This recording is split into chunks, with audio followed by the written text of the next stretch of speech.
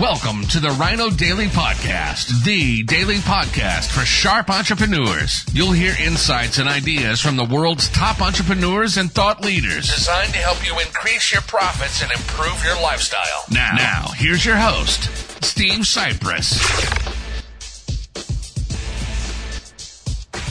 Hello, it is Success Story Saturday, November 18th, 2017. Steve Cypress here, another beautiful, picture-perfect day in way too sunny Arizona. Rhino of the day today is this rhino wall plaque. There it is, a rhino on a plaque. And then, as you see on the back, has the thing where you hang it on the wall. The only thing with this rhino, a couple of things. One is the head does not swivel out from the plaque, and it does not sing any songs.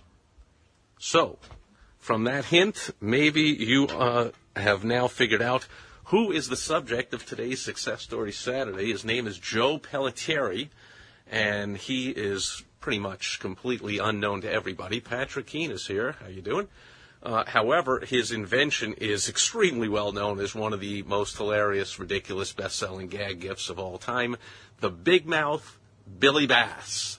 So this was basically a plastic fish that went onto a plaque on the wall and sang a song, and its head swiveled out from the plaque and made that movement. And that movement, by the way, was the key to the success as the story goes. So now I usually bring you a success story of an entrepreneur, but Joe Pelletieri is what I call an intrapreneur. And I don't think I made that up. I don't know if it's an official word, but it's a word I'm fond of using. This is what I call somebody who works for a company instead of owning their own business or businesses, and yet has an entrepreneurial nature to their role with the company. So I call it an intrapreneur. You pretty much work as your own boss, starting up opportunities, always looking to put resources together to create something of more value than just the sum of the resources as they were sitting there. And you put them together to create more value. That's the definition of an entrepreneur. An intrapreneur is someone who does that within another company, and that's Joe Pelletieri. So as typical of a non-entrepreneur, he went to way too much school and got an MBA, and then went on to work in retail for about 10 years, and then realized that was boring the crap out of him. So he went to work for this little small novelty toy company. And right away when he got there, it showed that he had a great instinct, as the story goes, because he made a little change to one of their products, suggested something, and boom, the thing took off and sold. And if you've ever worked in the novelty gag gift type of thing, or even thought about any time you've bought one or seen them in the store, you know that they have a incredibly low success rate. Lower than most entrepreneurial ventures, which already have a low success rate, like whatever 80% of small businesses fail, or all businesses fail in the first year, 50% in the first year, 80% are gone within 5 years, that kind of stuff. Well, novelty or gag gifts have an even more extraordinary failure rate. So the fact that he gave some suggestion and the sales took off of this thing, they were like, hey, man, this guy has a great instinct, knows what he's doing. Let's make him VP of product development. So there he went. Now he's in charge of his decision, what products they're going to bring from crazy ideas, which must, in a company like that, must roll by the thousands, which ones he's going to pick to actually invest resources into to bring to the market. And his most famous one was the Big Mouth Billy Bass. And the story goes that his wife, when they were in a Bass Pro Shop, turned to him and said, why don't you put a bass on a plaque and have it sing? Because they did a lot of this something with singing stuff. And he was like, sounds ridiculous, but of course ridiculous is par for the course in the novelty gag gift toy industry. So he went to work on it, and it was boring and not testing well, and was going to end up on the scrap heap. From what I have discovered through a little research, well, what happened was he came up with the idea that was completely new back in those days. There were none of these moving toys, and he said to the engineers, what if you could make that head swivel?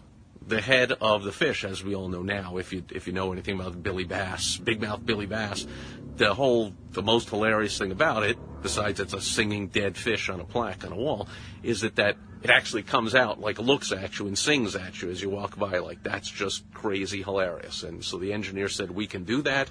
And boom, the thing was a huge hit with massive Christmas sales. And there was one hanging up on the wall of the president's office in the White House, and there was one in the Queen of England's castle, and there were millions all over the place. And word is that it sold over $100 million worth of this ridiculous singing fake fish on a plaque.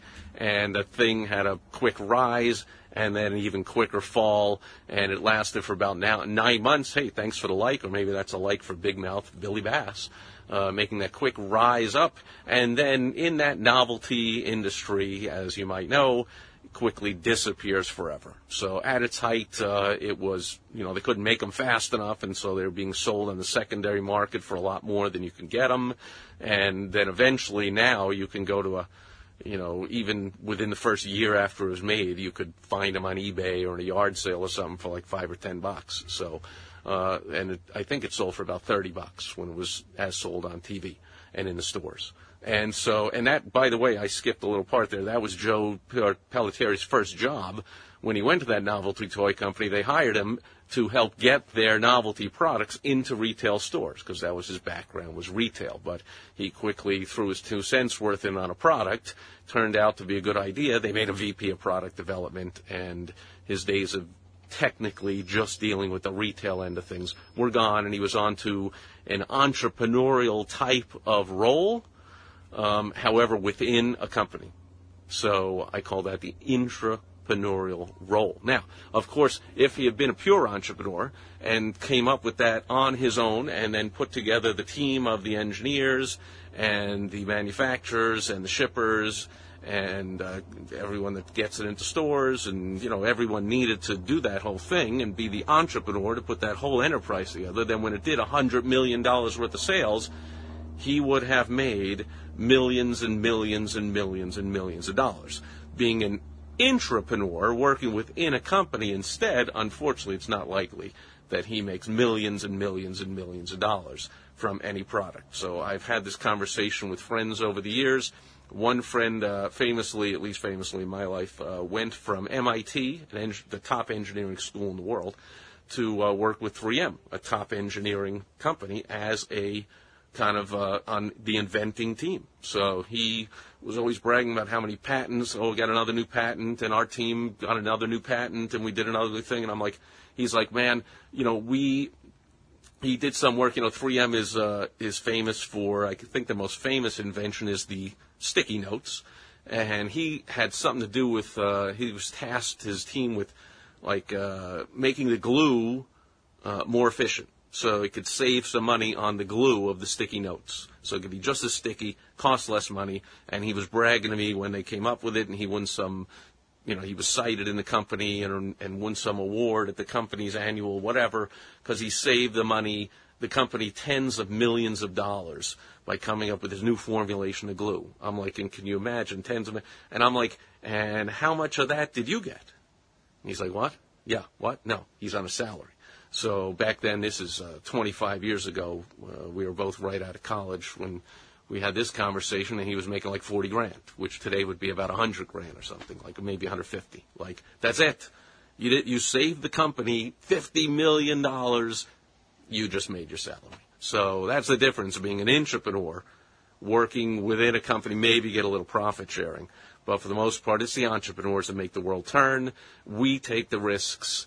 We get the rewards. Or we have the downside. And actually, we have both. If you do it right, you have ups and downs.